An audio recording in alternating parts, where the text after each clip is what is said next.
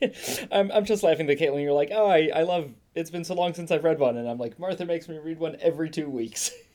Yeah, pretty much.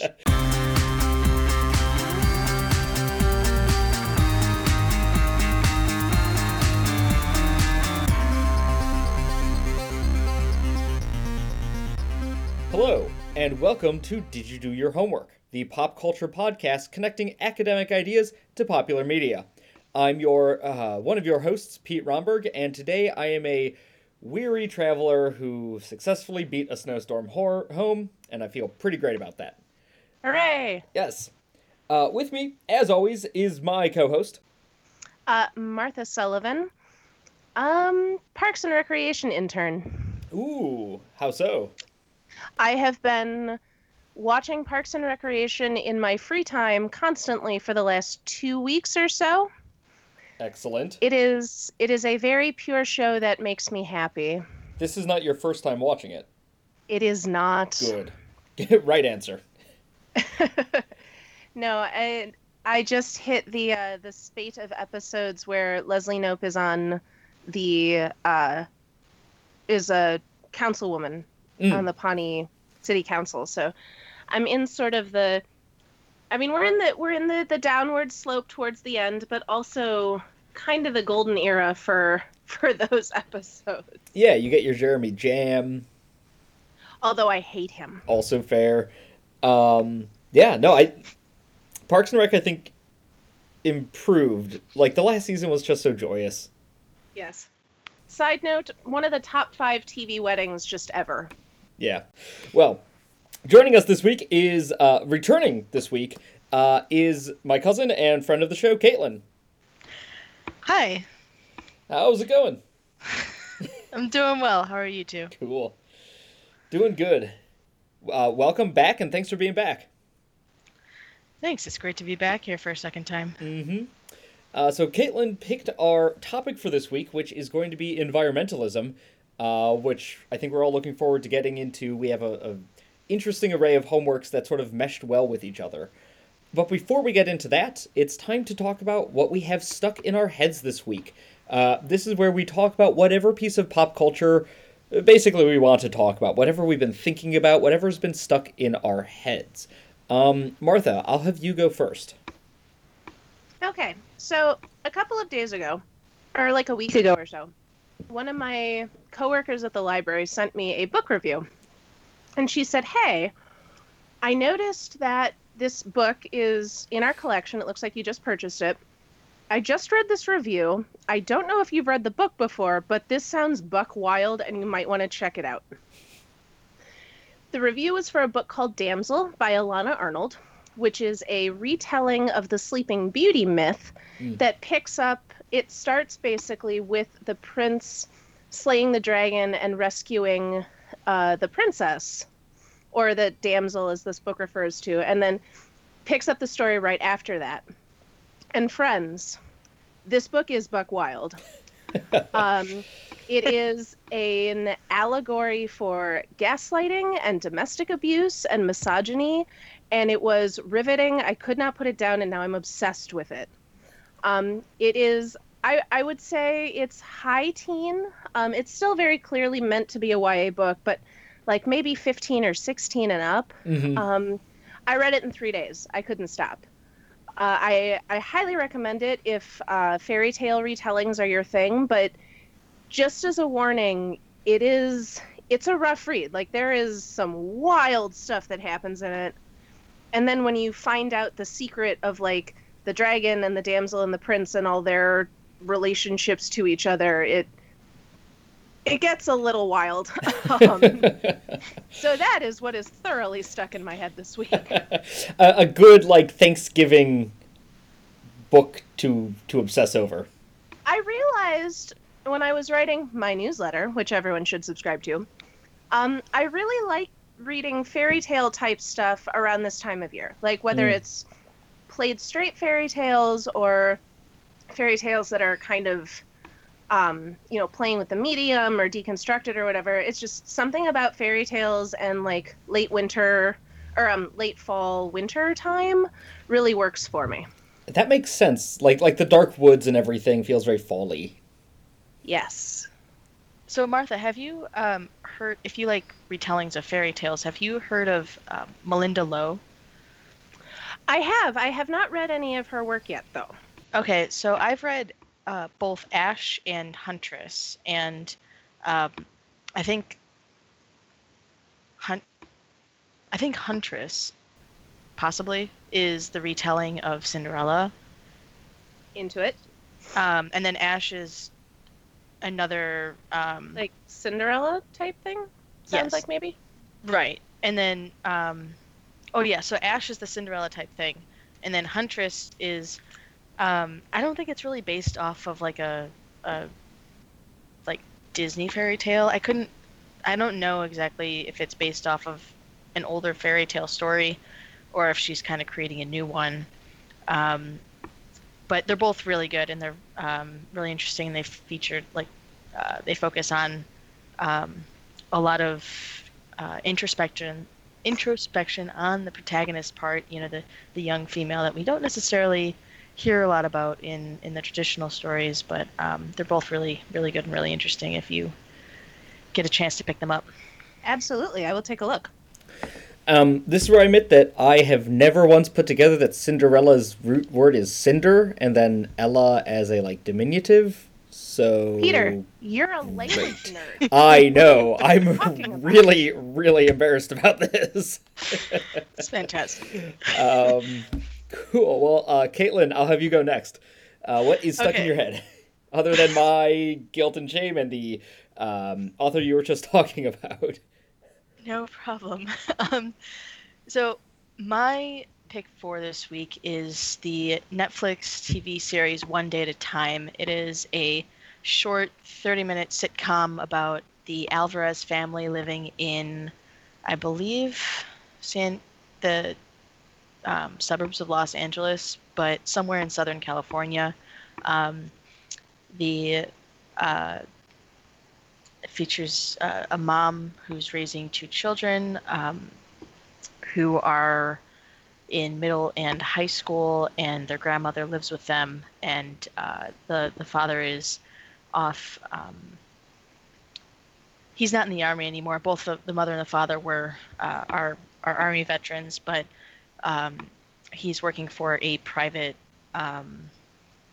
contractor out in Iraq and is kind of out of the picture. They're separated, and it's just a very heartwarming, feel-good sitcom of the likes of which I have not seen in a very long time, just because TV has moved in another direction for the most part. And just the trials and tribulations of, you know, raising a family. And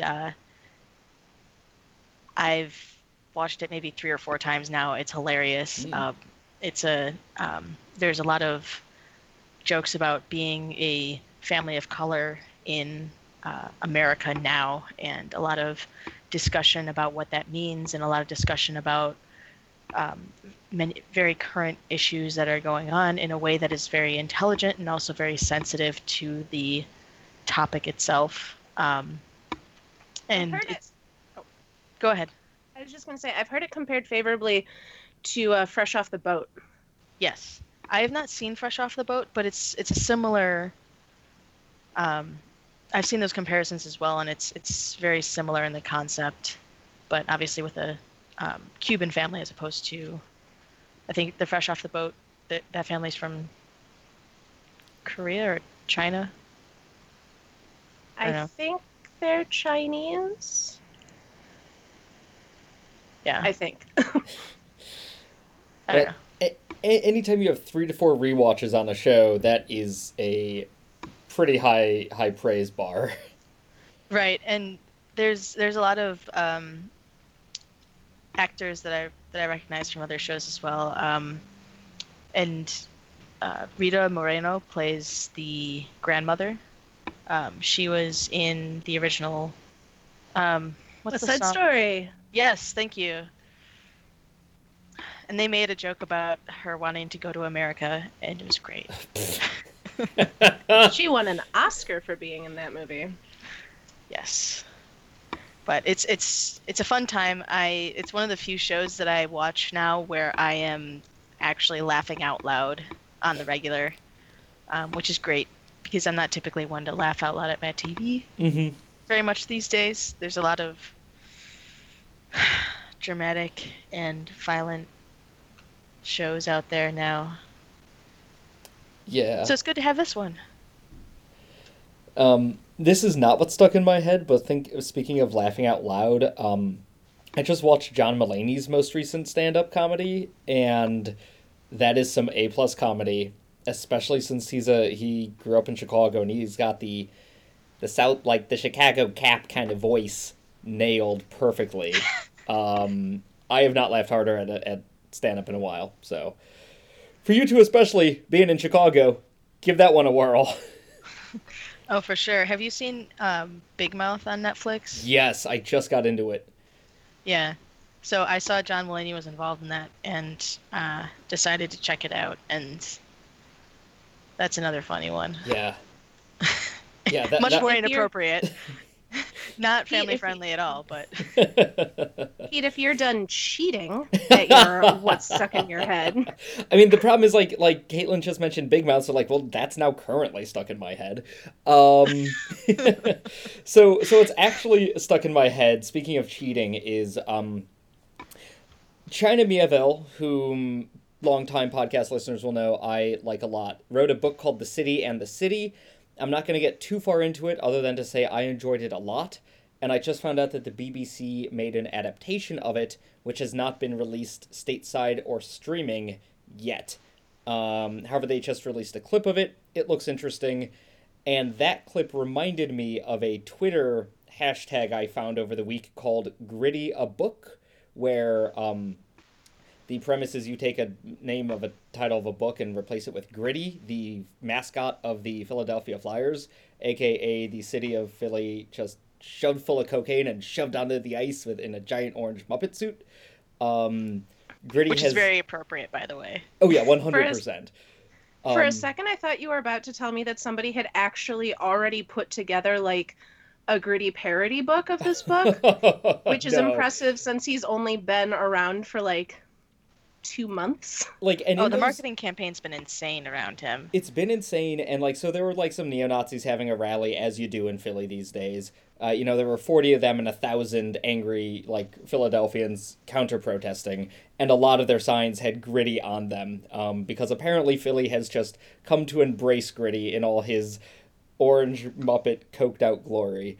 But the premise of the hashtag is you just replace book titles with Gritty. So like, Are You There, God? It's Me, Gritty. Or Their Eyes Were Watching Gritty, Grit and Gritability, and somebody did The Gritty and the Gritty, a parody of The City and the City. A Tale of Two Gritties, you get the idea. To all the Gritties I've loved before, and so on. Like, it was easily 15 to 20 minutes where every single title I was laughing and reading out loud, to the point of annoyance. So, yeah, that's been stuck in my head for the last 5 days.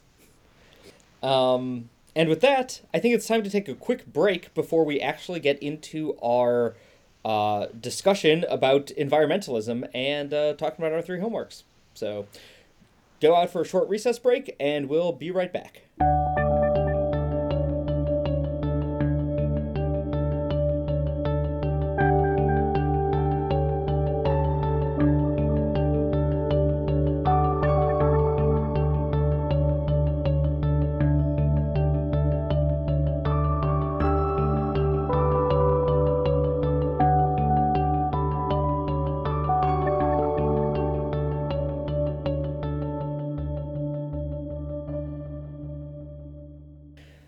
Welcome back!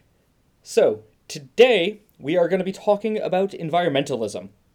Our 3 homeworks were Hoot, Grizzly Man, and Wally. And what we want to be talking about in around those homeworks and around environmentalism is, what do our homeworks have to say about human responsibility towards the environment, both sort of as a good, like, stewards of the planet sense, but also as a naked, self-interested sense of humans are part of the environment themselves. What's the responsibility and the repercussions there? Second, we're going to talk about like the dangers of anthropomorphizing and also sort of cutifying the natural world.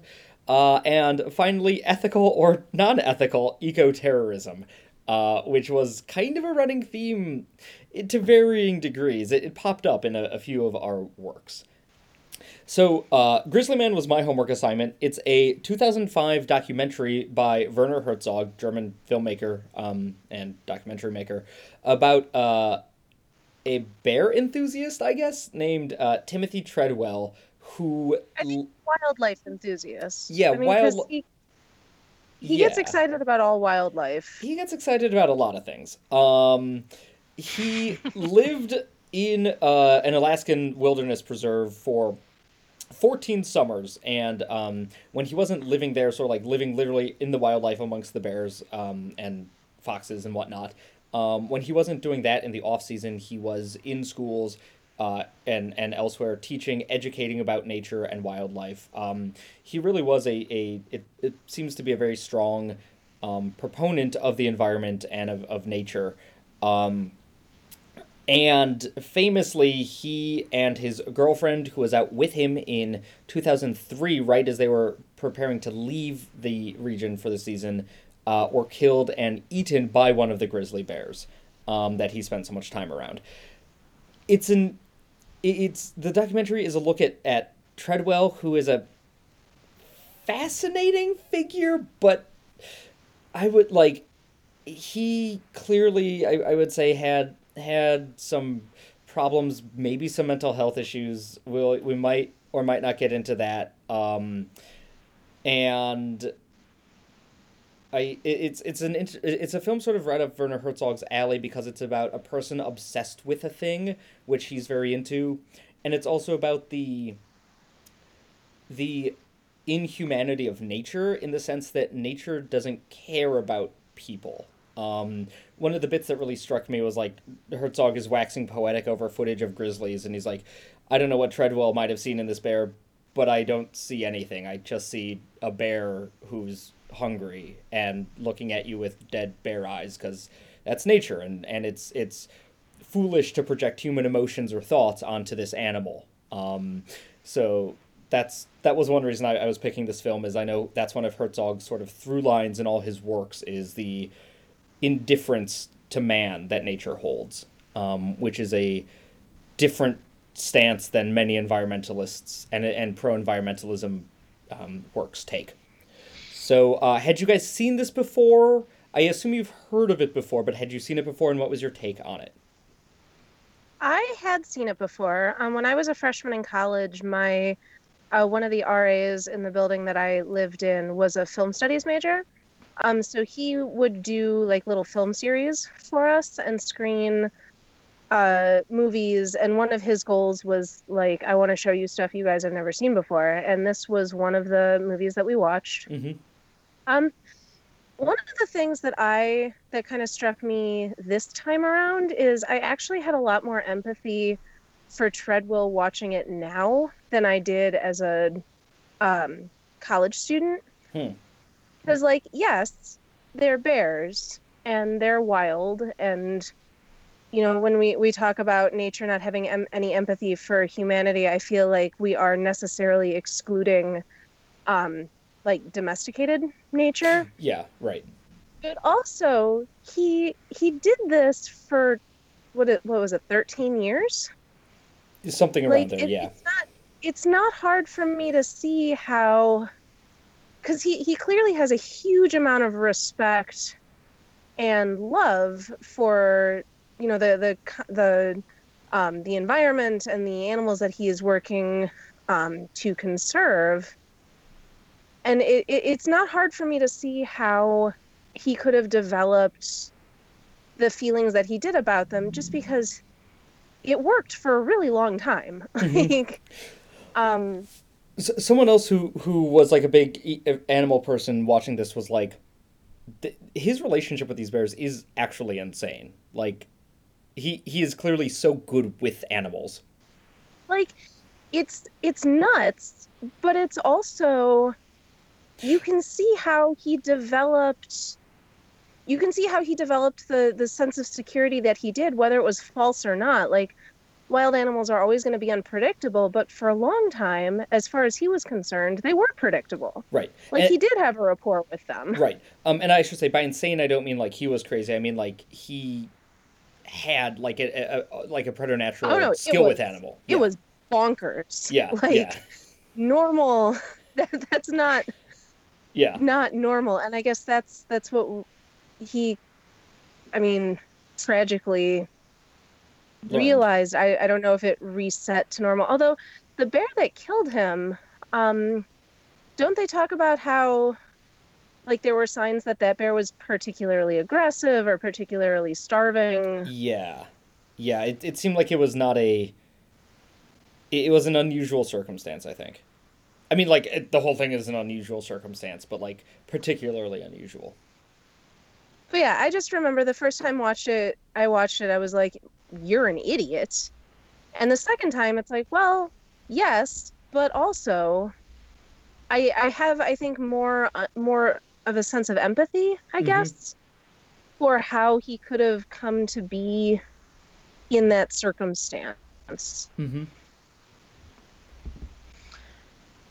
I think after 13 years of having this, excuse me, this almost superhuman or supernatural relationship with animals, to the point where, you know, you have the confidence to feel that you can handle most any situation with them. Like he said in his footage where they, I don't know if they were interviews, if he was just talking at the camera at the time, but I think he was just talking at the camera. Yeah, he would say that he wouldn't carry a gun. He doesn't, you know, he talks about being the master over the bear and being dominant and telling the bear what to do. And I think after a point of being successful in those encounters, the idea that the bears could still be dangerous to him was something that he spent so much time thinking, oh well, that's not going to happen to me anymore because I'm special, I'm unique, I have this unique rapport with these bears because I live with them. But it obviously didn't take much for the bear to turn on him when it was starving or aggressive or whatever it may have been that set the bear off at that point. Mm-hmm. Well, and I think I should clarify, because I still don't think that what he was doing was correct. Like, he was still, like, these were not trained bears, these were not controlled conditions. What he was doing was extremely dangerous. I guess what the facet that I have more empathy with is just how he could ever think that he was safe, not that I think he should have been.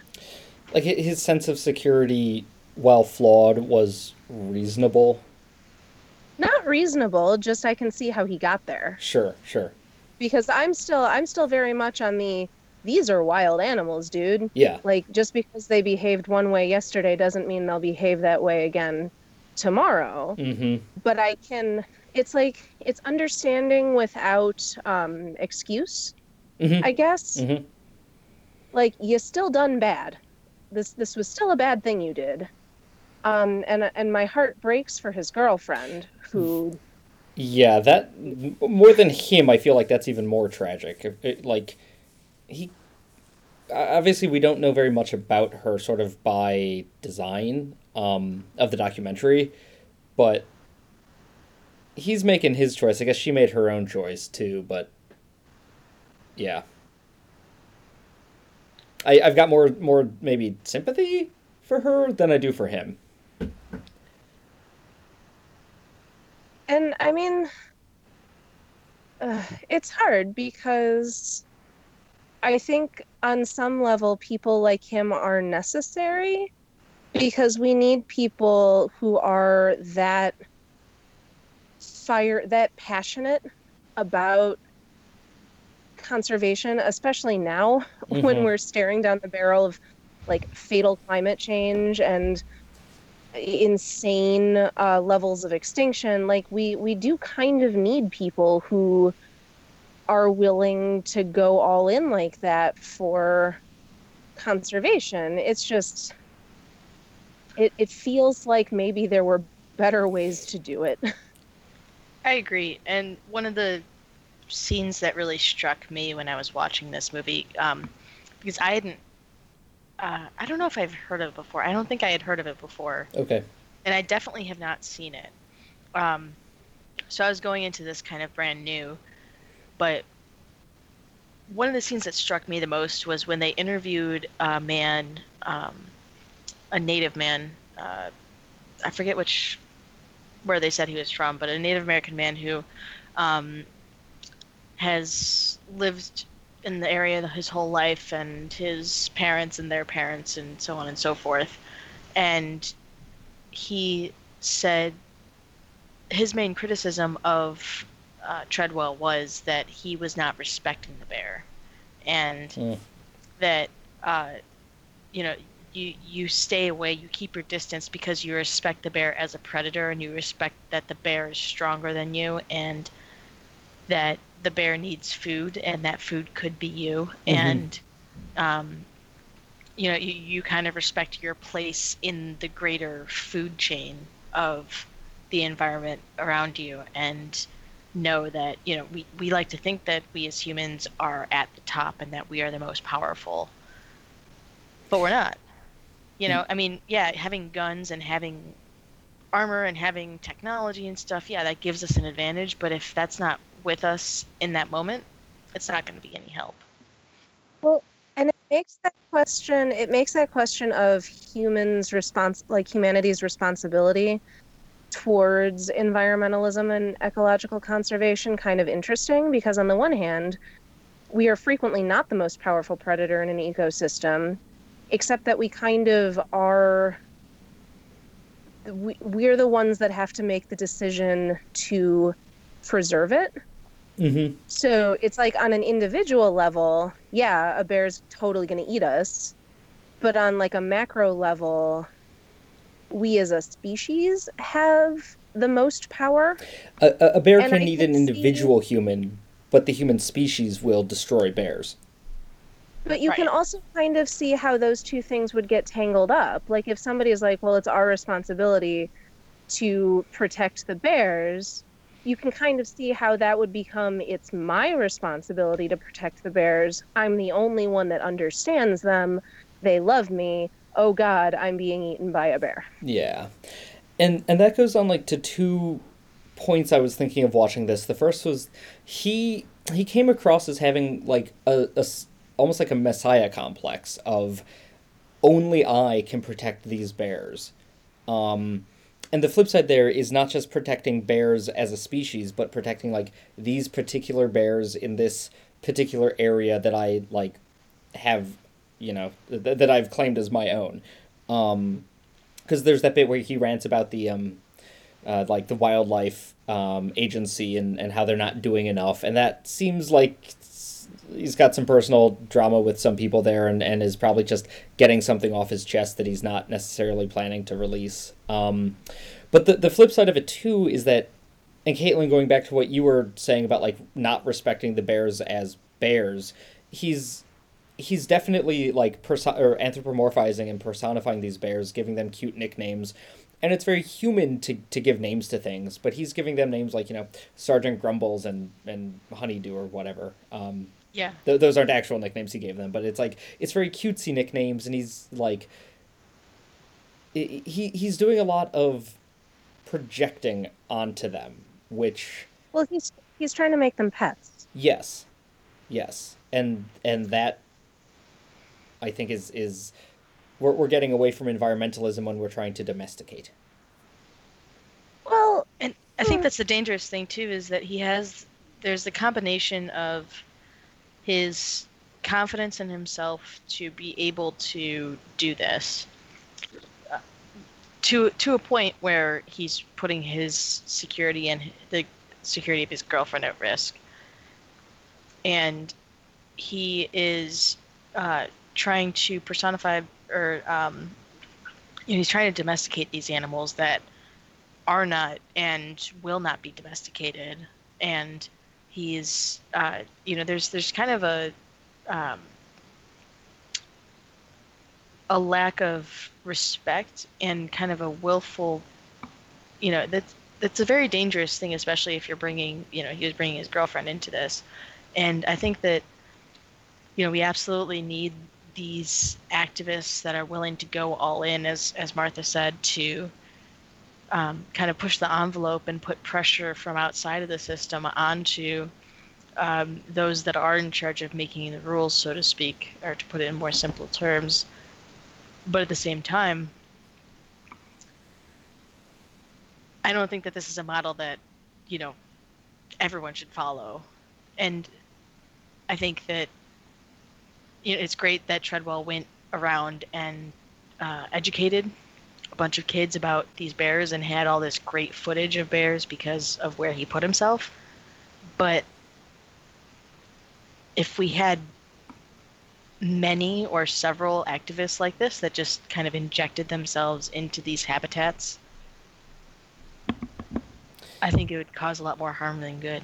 Yeah, like he wasn't an I eco-tourist, agree. but you could easily see other people following in his footsteps as just eco-tourists, like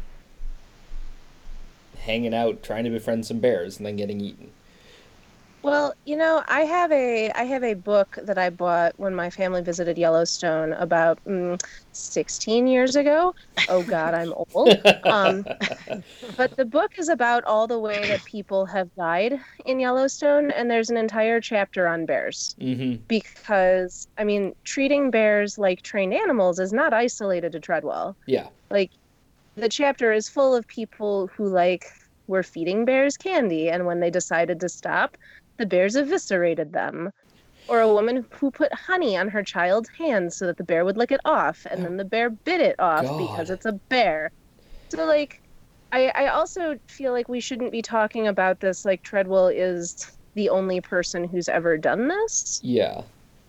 I think it is part of the way that people understand conservation is trying to domesticate it. Like that's kind of how we understand nature, because nature is big and scary and will kill us. And the way that I feel like one of the ways into getting people on board with conservation and education and all of that is like, if you want people to want to save something, you kind of have to make it more understandable. And frequently, I think the way that zoos and things do that is by making it cute. Well, and there's a term for that. Charismatic megafauna is the like pandas. It's big, cute things that you can look at and present to the general public and say, "Look at this cute thing. Don't you want more of the cute thing? Well, we're killing the cute thing, so we need to save the cute thing." So And it's an effective way I to do raise money and awareness, but well, and I do think there is a way, there's a lens in which to look at this movie that is not just Treadwell is like not you brought up mental health before, Pete, and I don't know that that's entirely fair, but like a lot of what he was about is just an extreme of the messages that frequently we use in conservation messages, just taken to like the nth degree. mm-hmm. And like Caitlin, you were saying about like showing the footage that he was able to take in classrooms as education, and watching this documentary, watching the footage that he got of the bears, I'm blown away by it. Like I am incredibly fascinated not only with his own story but of the footage that he got. Um, and there's value in that. The thing that I really got from this, or at least that kind of helped reinforce my feelings about the environment in general, is I'm very anti-stupid tourist, I suppose, Mm. is kind of a non-PC way to put it. But Bold claim there, Caitlin. I don't know. Um, but I travel around and I enjoy going out and seeing national parks and doing things outdoors and hiking and skiing and all this stuff. But um, one thing that I consistently see no matter where I go is people being disrespectful to the environment around them, and whether that's like leaving trash on a pathway or going off of a marked path to walk around on a field of covered moss in Iceland, which you're not supposed to do because it's very young plant life there, and you mess it up and then it dies forever and blah blah blah blah, blah right? But or all the way up to trying to take a selfie with a buffalo in yes. Yeah. It's just a bad idea for so many reasons, but Don't get close to animals that are bigger than you. it's this idea that we are invincible and that we are independent of our ecosystem around us. And Werner Herzog say when he, to go back to that clip that you mentioned earlier, Pete, about when he looked into the bear's eyes and saw only indifference. To me, that is what nature is. It is neither good nor bad. It just is, but it is here to support life, including our life, and the reason why we should, continue to protect it, even though it's not necessarily here just for us, is because it's figuratively and literally essential to our survival to, not nuke the world. We are I part think of nature. Yes. I think it is. I think it is a similar drive that we see in people who sort of thoughtlessly take those selfies or destroy that moss. It's the same sense of entitlement that I think Treadwell had, that sense of ownership that Right. is, not really earned in either sense, whether you're a destructive ecotourist or a man injecting I himself into wild yeah, a man who thinks he's earned his place in this habitat with these creatures. Mm-hmm. That was the most frustrating thing for me. There were so many times in that film that I was listening to him just talk about how special he is and how great this is that he's doing this. I'm just like, what are you doing? Get out of there. You are going to die. And then I remember that he actually did. Yeah. Well, anything else to talk about Grizzly Man before we... I was going to say, shall we talk about how ecotourism is being taught to children? Yeah, I was actually going to go... Or ecoterrorism? Yeah, I was... So the second... that's good. Yeah, so let's talk about a book starring a possibly very young Timothy Treadwell. Or at least a kid who might grow up to be one like him. We can talk about that. We'll talk about it. Martha, what was your homework? So I assigned the book Hoot by Carl Hiaasen, which was written in a year that I can't look up right now because I don't have functioning Wi-Fi. It was either 01 or 02. It was but early. It is about 2002. Roy, a 12-year-old who lives in Coconut Cove, Florida, who sees another boy about the same age as him on his way to school one day, who is running barefoot across the houses in the neighborhood, basically. So this kid doesn't go to school. Roy doesn't know who he is, but he gets very interested in him. And he finds out that this boy is responsible for a bunch of disruptions that are happening around the construction site of a new pancake house that's going up in Coconut Cove. And the site of the construction is the home to 3 burrowing owl nests, which are a protected species in Florida. So Roy decides that he is going to help the boy whose name he doesn't learn until the very end of the book, which is delightful. But he's going to help him save the owls by whatever means necessary. One of the things that I very much enjoyed is that despite... What is the barefoot kid's name again? Catching mullet. Snatching mullet? Grabbing mullet? Mullet hands? Well, Mullet fingers. Mullet Fingers is the stupid nickname that his stepsister gives him. Oh, it's Yeah. Napoleon Bridger. Right. Which Napoleon. is the stupid name that his Um, mother gave him.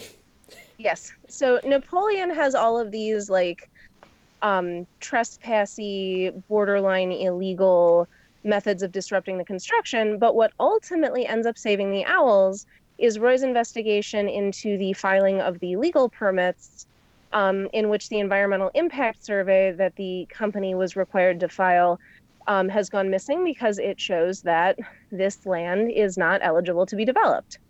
So even though this book is a little bit eco-terrorism for children, what ends up saving the day is a totally legal investigation into a filing error. I found this book delightful. I thought it was great to go back to reading a young adult book for a minute. So thank you for that, Martha. I haven't read any YA recently. None of And I this. know Technically Pete not is definitely YA. not going to thank you. It reminded me Well, of it's not- Holes in a fun way. Like, Yes, yeah. Oh, 10 and it up. is. Yeah, it's Got a the middle book grade here. book, but I'm being pedantic.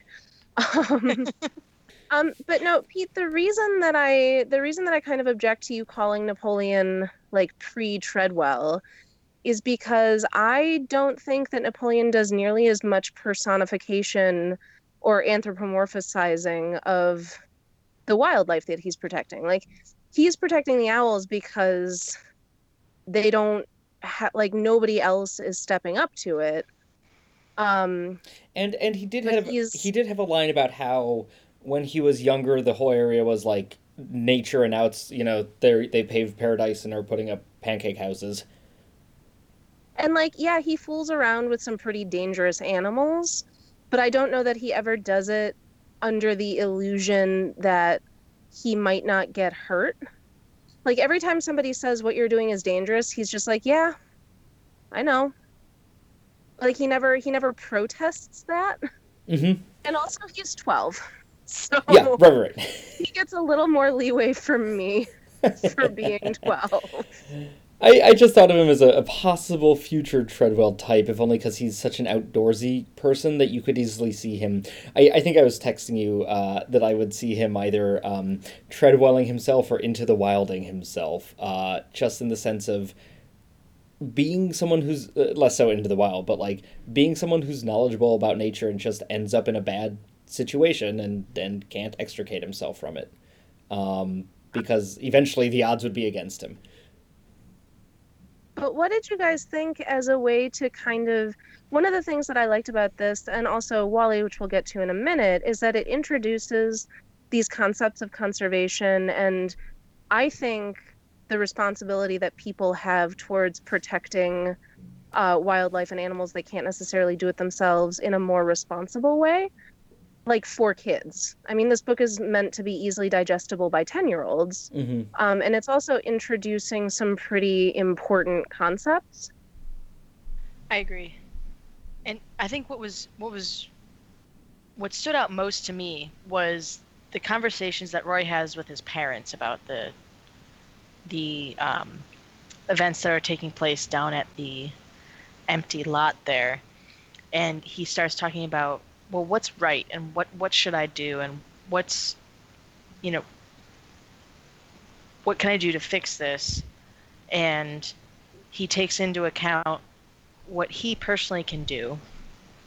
And he, to his credit, he's got a lot of guts. He goes down to City Hall and he goes looking for the records for all the permits for the restaurant that should have been filed there. And he says, okay, well, what's the right thing to do? And he has that conversation, I think, with his mom or maybe his dad. I suppose there's only two choices, but where the conclusion that he comes to is that it's hard to determine. I forget the exact quote, but it was, sometimes what is right in your head and what is right in your heart are two different things or something. Mm-hmm. And you have to just pick whichever one. You have to make the decision what to do yourself. Um, and also there was this great quote, and this is Roy introspection right now, but he says, so what if Mother Paula's had all the proper permits? Just because something was legal doesn't automatically make it right. Yep, I highlighted that and said hello 2018.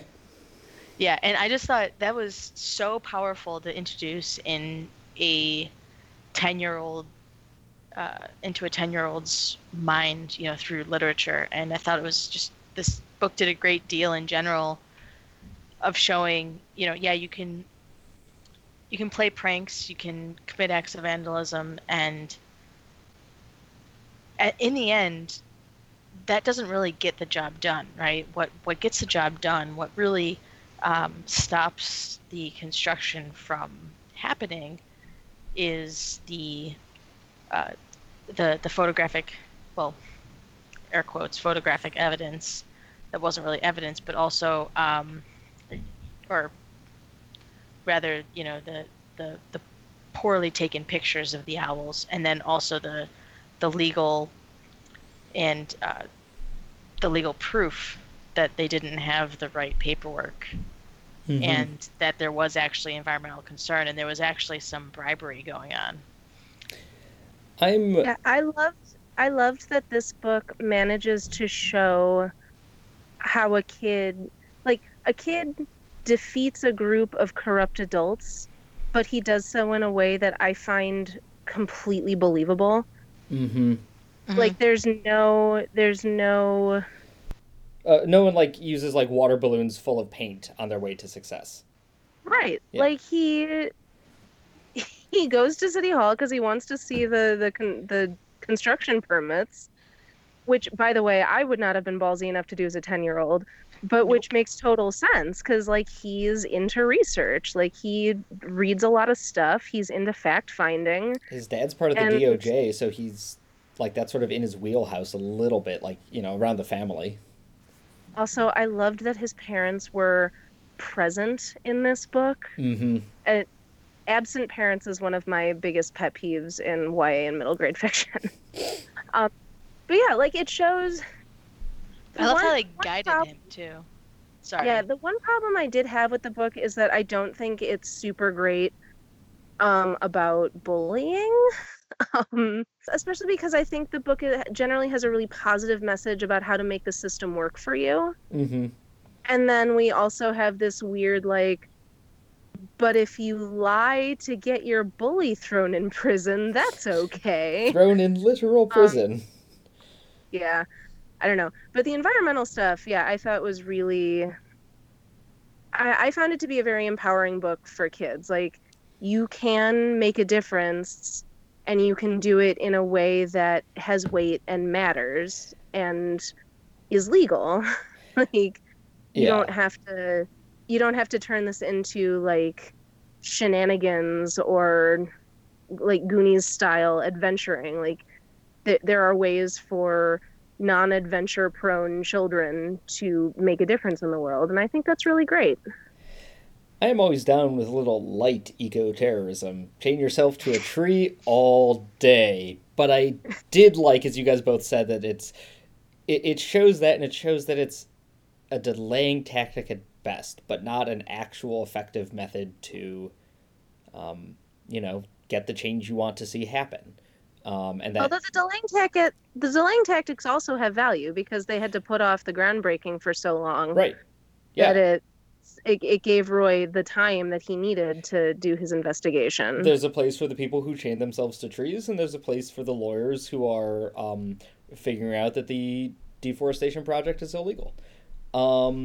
What I really liked about this book was, and this is somewhat related to that, is it had multiple like POV sections with like the cop who is presented as both a friend and an adversary in different points during the book, and also with the foreman who is a bumbling figure and very much like an adversary on the outset, but has a bit of a change of heart, and more importantly, it's point of views that I don't usually expect to see from YA books, where the bad guys are bad and the good guys are good, and sometimes they're shades of gray, but not like this. There is the clear villain of the Hollywood type CEO figure, like Veep figure.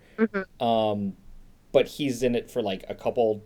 He's in it to humanize the Foreman figure, who would traditionally be playing that villainous role. So there was a lot of complexity going on with the like the adult characters and the antagonists that you almost never see in YA books that, Martha, you've made me read. And also like it helps with this discussion of like environmentalism and eco-terrorism, because you get to see the repercussions of your actions, which often your hardcore 20-year-olds are not necessarily thinking about or have decided that they don't matter. But seeing those consequences, not just on the animal scale, but on the human scale too, is an important thing for kids to think about as they ponder their possible life of eco-terrorism. I think that we should now segue into another discussion on the consequences of our actions. Cool. That sounds to me like a talk on WALL-E. Caitlin, take it away. All right. WALL-E is a 2008 film by Disney and Pixar Studios about a little robot that is tasked with cleaning up the world. So the idea is that in the future, sometime in the near future, the Earth is going to become so full of waste that we will be unable to live on the Earth anymore. So luckily, we have developed these waste collecting robots that will clean up all the junk for us while we are gone up in space. And then we will come back after a given amount of time and recolonize the Earth all shiny, squeaky clean. Of course, this does not actually happen, and it is what we later learned to be 700 years in the future, and WALL-E, one of the waste collecting robots, is still going about his day cleaning up the world. And we can see, he builds a literal skyscraper of compacted trash over however long he's been around. And one day, a spaceship lands on the Earth, and this other small robot called Eve comes out. And this is the only other... We get the impression that this is the only other robot that WALL-E really sees. He's got a cockroach friend that hangs out with him, and they watch old movies together and hang out, but he becomes quite fascinated with Eve and ends up following her back to essentially, the big cruise ship in the sky where all of the human population is living, waiting for their return to Earth. Well, and they get to go there because Eve finds what is probably the first green growing thing on Earth in the last 700 years. Yes, and I thought it was hilarious that she finds a little plant that she puts in a boot. She puts in a boot. WALL-E is my favorite Pixar movie. It should have won Best Picture in 2008. Welcome to my TED Talk. I love this movie so much, you guys. Well, then we can also tack on the TED Talk where we talk about how Best Animated Movie and is a crock of bull. Yes. Sorry. And how any movie that has won Best Animated Film has been automatically it's been impossible to win Best Picture after winning Best Animated Film. Yes. Yes. I love this movie so much, you guys. Yeah. WALL-E's amazing. Everything about it is adorable. Also, I spent a lot of the past 5 days with my niece Eva, who obviously gets the audio cue of Eva. Eva. Yeah, so... Perfect. So how many times did you watch it with her, Pete? 0 times with her. I mean, she's 1 and 3 months old, so Okay, like, so she's not in the stage yet where she'll be like, I want to watch it again. I mean, she's not in the stage yet of I want to do anything for more than 30 seconds. Right. So yeah, um, yeah, no, Wally's great. Can I tell you one of the things that I love the most about it? Yes. Absolutely not. Like, yes, how dare you? So it is absolutely a movie about how humanity messed up and was prepared to just abandon Earth when we destroyed it so thoroughly.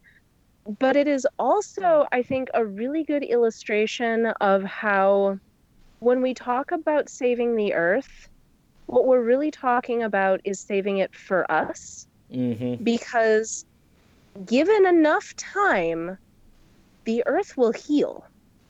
And I Mm-hmm. don't say that as a way to like dodge our responsibility, because absolutely climate change, I mean, we are we are on a real dangerous path right now that we need to be, doing anything in our power to fix.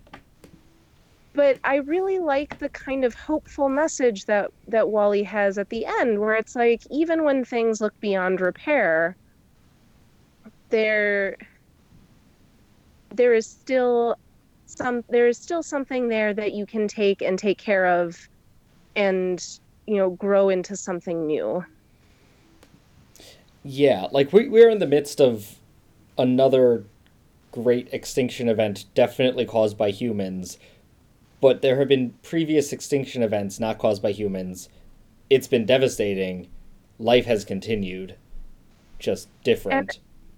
and again, I want to make sure nobody is misunderstanding me. I am not saying this to get us out of Yes.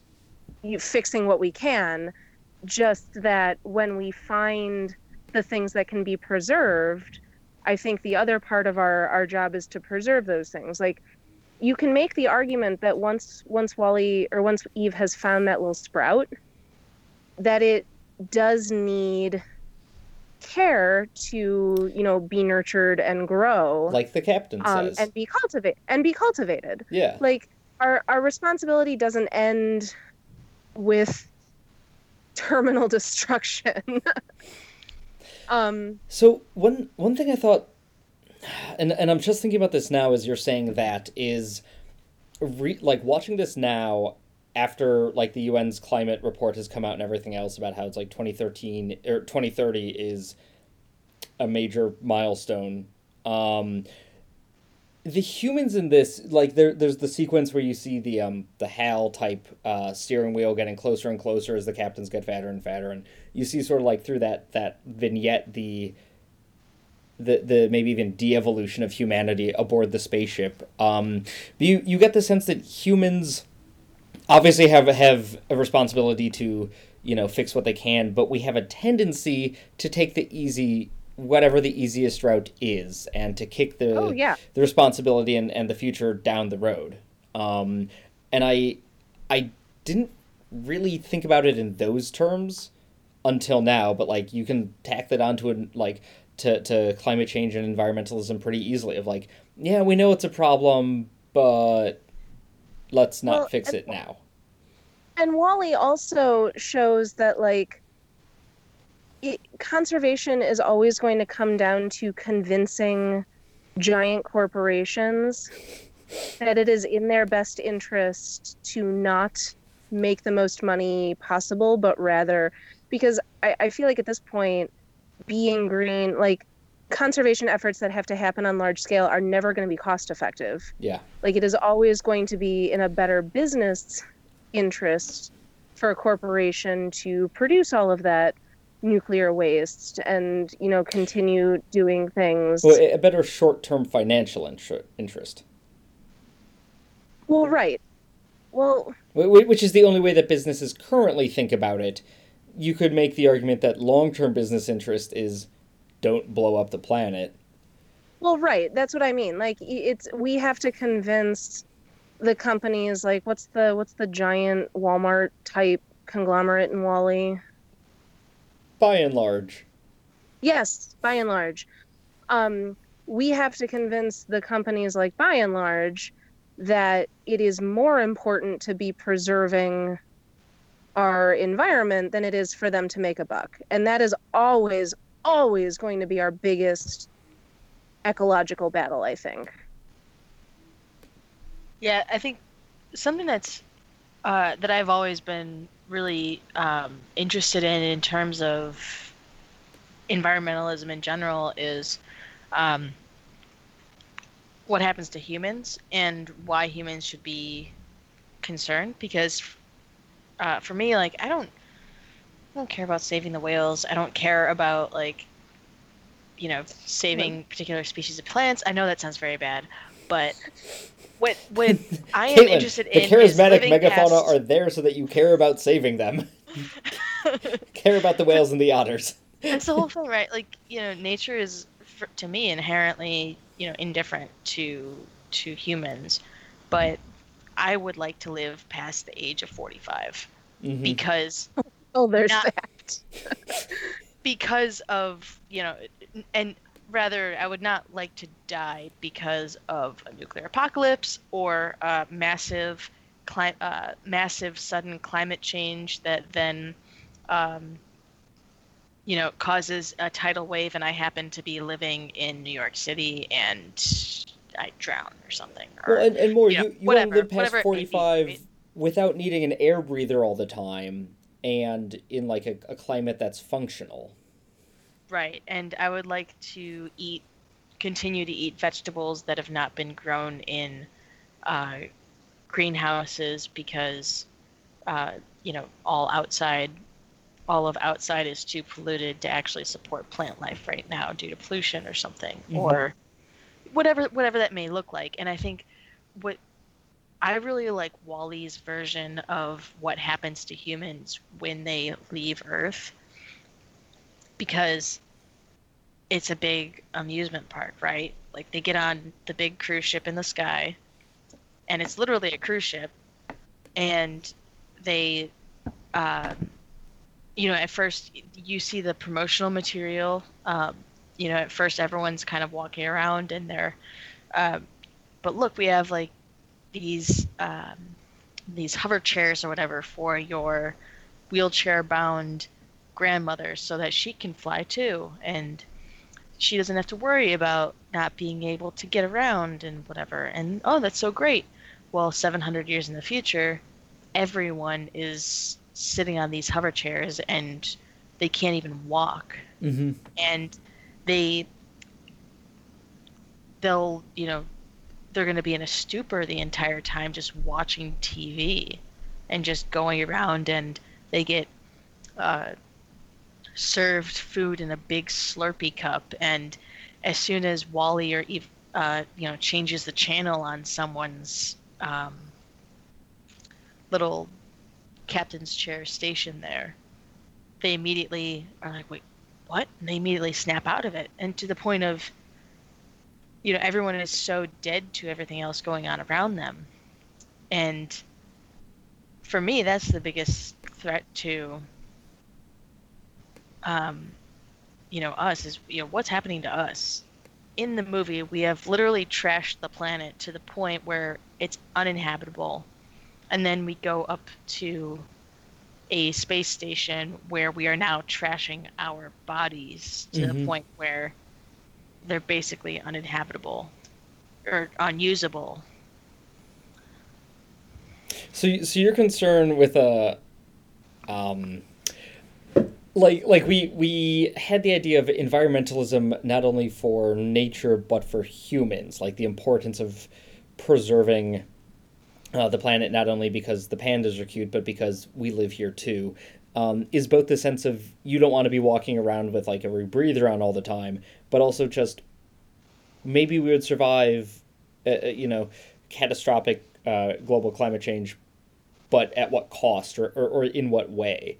Um, and those are all things that we should be like concerned about as well, not just nature or society, but even like physical human like beings as humans. Right. Because you always, I mean, I've met several people in my life where you get into these what if conversations of, oh, well, what would happen if we, if the apocalypse struck tomorrow, and be like, oh, well, I just go in my bunker and da da da. It's like, okay, cool, but do you really want to live in a bunker for the rest of your life? Mm-hmm. Yeah, like I'm pretty bunker, sure. I'm cool pretty for sure 6 months. that's the newest. I'm pretty sure that's what the newest season of American Horror Story is about. Really? Yeah, I'm not joking. Is it called American Horror Story Bunker? No, it's called American Horror Story Apocalypse. Bunker would be better. That's literally all I have in terms of That's this. okay. I would like to just talk a little bit about how these homeworks are in dialogue with each other, because I think they ended up interweaving in a really interesting way. Like I had not read Hoot before, and I know we try not to make a habit out of assigning homework we haven't experienced before, but I knew what it was about, so I felt comfortable picking it as an assignment. But it ended up having a lot more in common with Grizzly Man than I kind of expected it to. Yeah. Like, I did not realize that it was going to be the story of preteen ecoterrorism, which I thought was cool. And also just kind of how all three of them are about um, the responsibility that humanity has towards the environment, and kind of what the boundaries of that responsibility is. Mm-hmm. Because I think you can make the argument that Grizzly Man is kind of about what our duty is to the natural world, but also that has a boundary. I would say, It's yeah, not it's about transgressing that boundary and the consequences. right. So we can educate and we can protect, but at the end of the day, the bears aren't ours. Mm-hmm. And recognizing that the owls aren't ours, even though we can do whatever we can to defend them, is, I think, important. You Particularly, oh, sorry. Yeah, you saying that right now reminded me, in a way, Wally and Hoot are also in dialogue in similar ways, where the third act of Wally is the captain learning that something is not right, like learning anything ever for the first time, but also specifically like that something is not right, and then standing up to the system, which in Wally is personified as the HAL autopilot. And like standing up to it and overcoming it, which is very similar to like Hoot. Well, because that denouement is almost trying to say, like, 'cause the captain is standing up and saying we do have a responsibility to go back and fix this, Mm-hmm. and the system is like, no, we don't. So it's almost like Wally is the mediation between, like, feeling too much responsibility and understanding where our stewardship kind of begins. Mm-hmm. Did that make sense, or was that just a bunch of words? It made sense. I think you mean like Wally as the movie is that mediation, because it's like where it's figuring out where to draw the line, because Grizzly Man oversteps the line. Yeah, Grizzly Man oversteps the line, and Wally is saying, no, we do have a responsibility. Right, but it's Grizzly not all Man is like, encompassing. no, it's just well, and also Wally is kind of like the extreme of how we messed up. So it's almost less protecting what exists and fixing what we broke. Mm-hmm. So like the responsibility in Wally is more extreme because it goes beyond just protecting our environment to restoring it.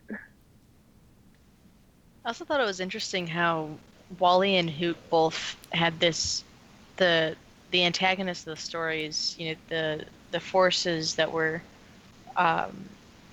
working against protecting the environment were, in Hoot it was a large corporation that, multinational restaurant chain corporation, and in Wally it was this massive corporation that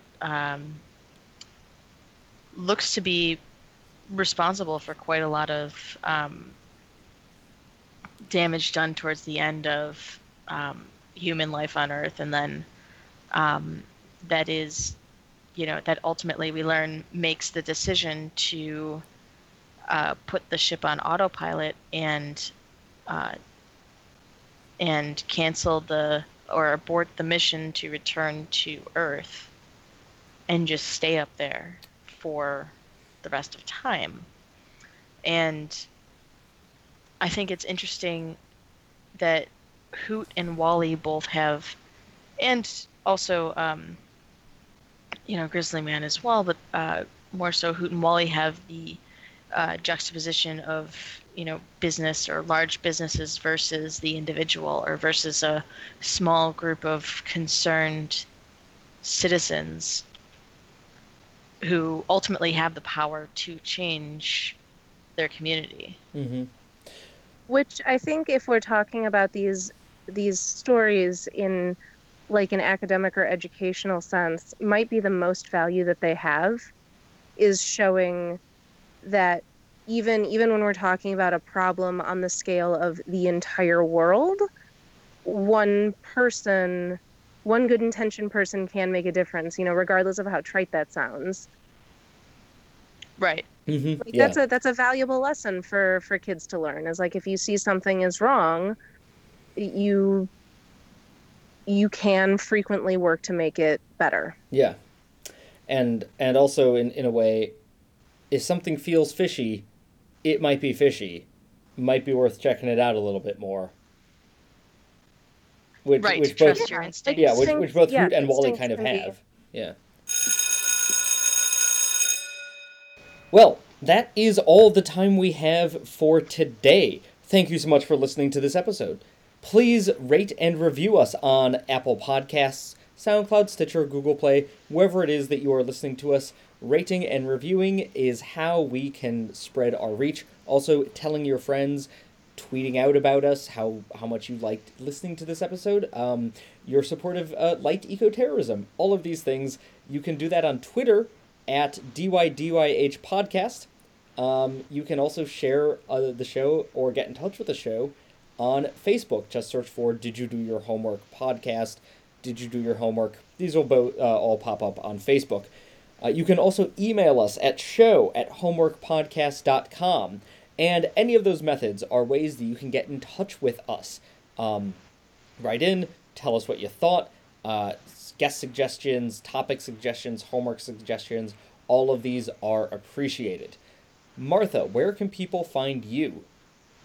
You can find me on all the places at Magical Martha, and subscribe to my newsletter. It publishes approximately once a week, or more accurately whenever I feel like it. But it frequently includes thoughts that I forgot to mention on the podcast, or just talking about what I've been reading lately. I try to include a reading and watching recommendation in every issue. It's just a good time. You can find that at tinyletter.com/magicalmartha. And really quick, Pete, I just wanted to share with you that my mother now listens to our podcast. Hey, fantastic. And she wanted me to know that after she listened to our episode on America to Me, that she's not sure what she would have said about me participating in the podcast when I was actually 14 back in 2001. But that now she would be not in favor of it just because social media is terrible, and she would be concerned about the Twitter backlash against me. So I thought that I would share that with you. and that is a really interesting point, where things are more permanent and more connected now, so that us participating in documentary at the age of 14 to 17 in 2005 is totally different than doing it in 2015. Yep, and she said that she thought she probably would not have had a problem with it, but she obviously can't be sure. Right, yeah. Cool. Well, great. Thanks for the update. You can find me on Twitter at Pico3000, PIKO3000, where I'm talking politics and pop culture, although I'm trying to be a little less aggressive on Twitter than I have been in the past. By aggressive, I mean posting too much and being on it too much, not toning down my hot takes. I was gonna say I'm much kickier on Facebook, or I'm much kickier on Twitter right now. Oh, yeah. The takes are still hot. They're just trying to come a little less frequently. Uh, Caitlin, thank you so much for being on the podcast a second time. Yeah, Thank you for having you. me. Yeah. Are you anywhere on the internet that you want people to find? If so, where? If not, that's cool. Yes, you can find me on Instagram at cgflynn9. I post mainly right now, there's pictures of my various travels over the past year or so. I have not been on Instagram too long, but there's going to be a whole lot of hockey stuff coming up because I play ice hockey and hockey is great. Yeah. And that season's starting. Yeah. Yes. Cool. October through March. Yeah. Excellent. Well, I may yeah. come bother you for a weekend if I come up to Wisconsin to play. Oh, heck yeah, you should definitely do that. Yes. That would be a blast. Cool. Well, thanks so much again for being on it. I think this was a really good episode, and like I said, it was fun at the end how we realized they were all in dialogue with each other. Yes.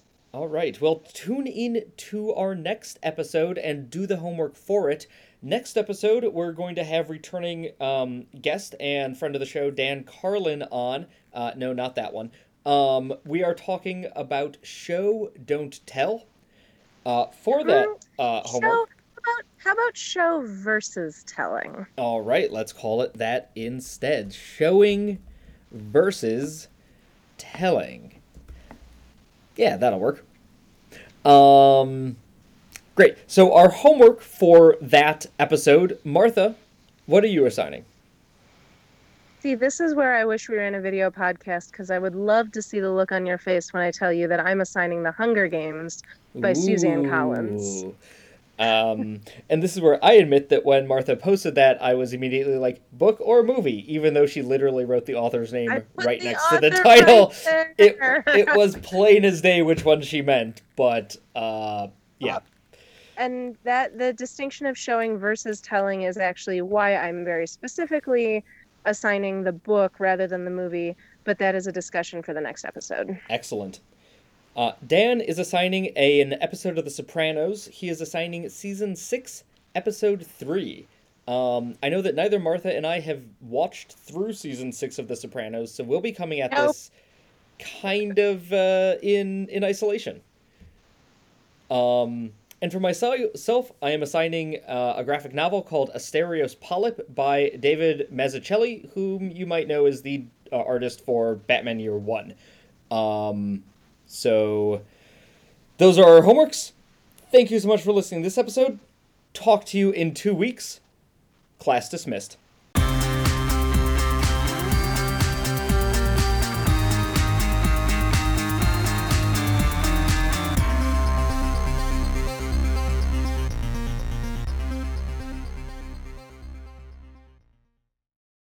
My favorite story about grizzlies in general is, and Martha, your story about idiots at Yellowstone reminded me of this, is from Lewis and Clark's expedition, where they first ran into a grizzly bear for the first time, like the Europeans did, and they're like, the first journal entry is like, oh, these bears are majestic and beautiful.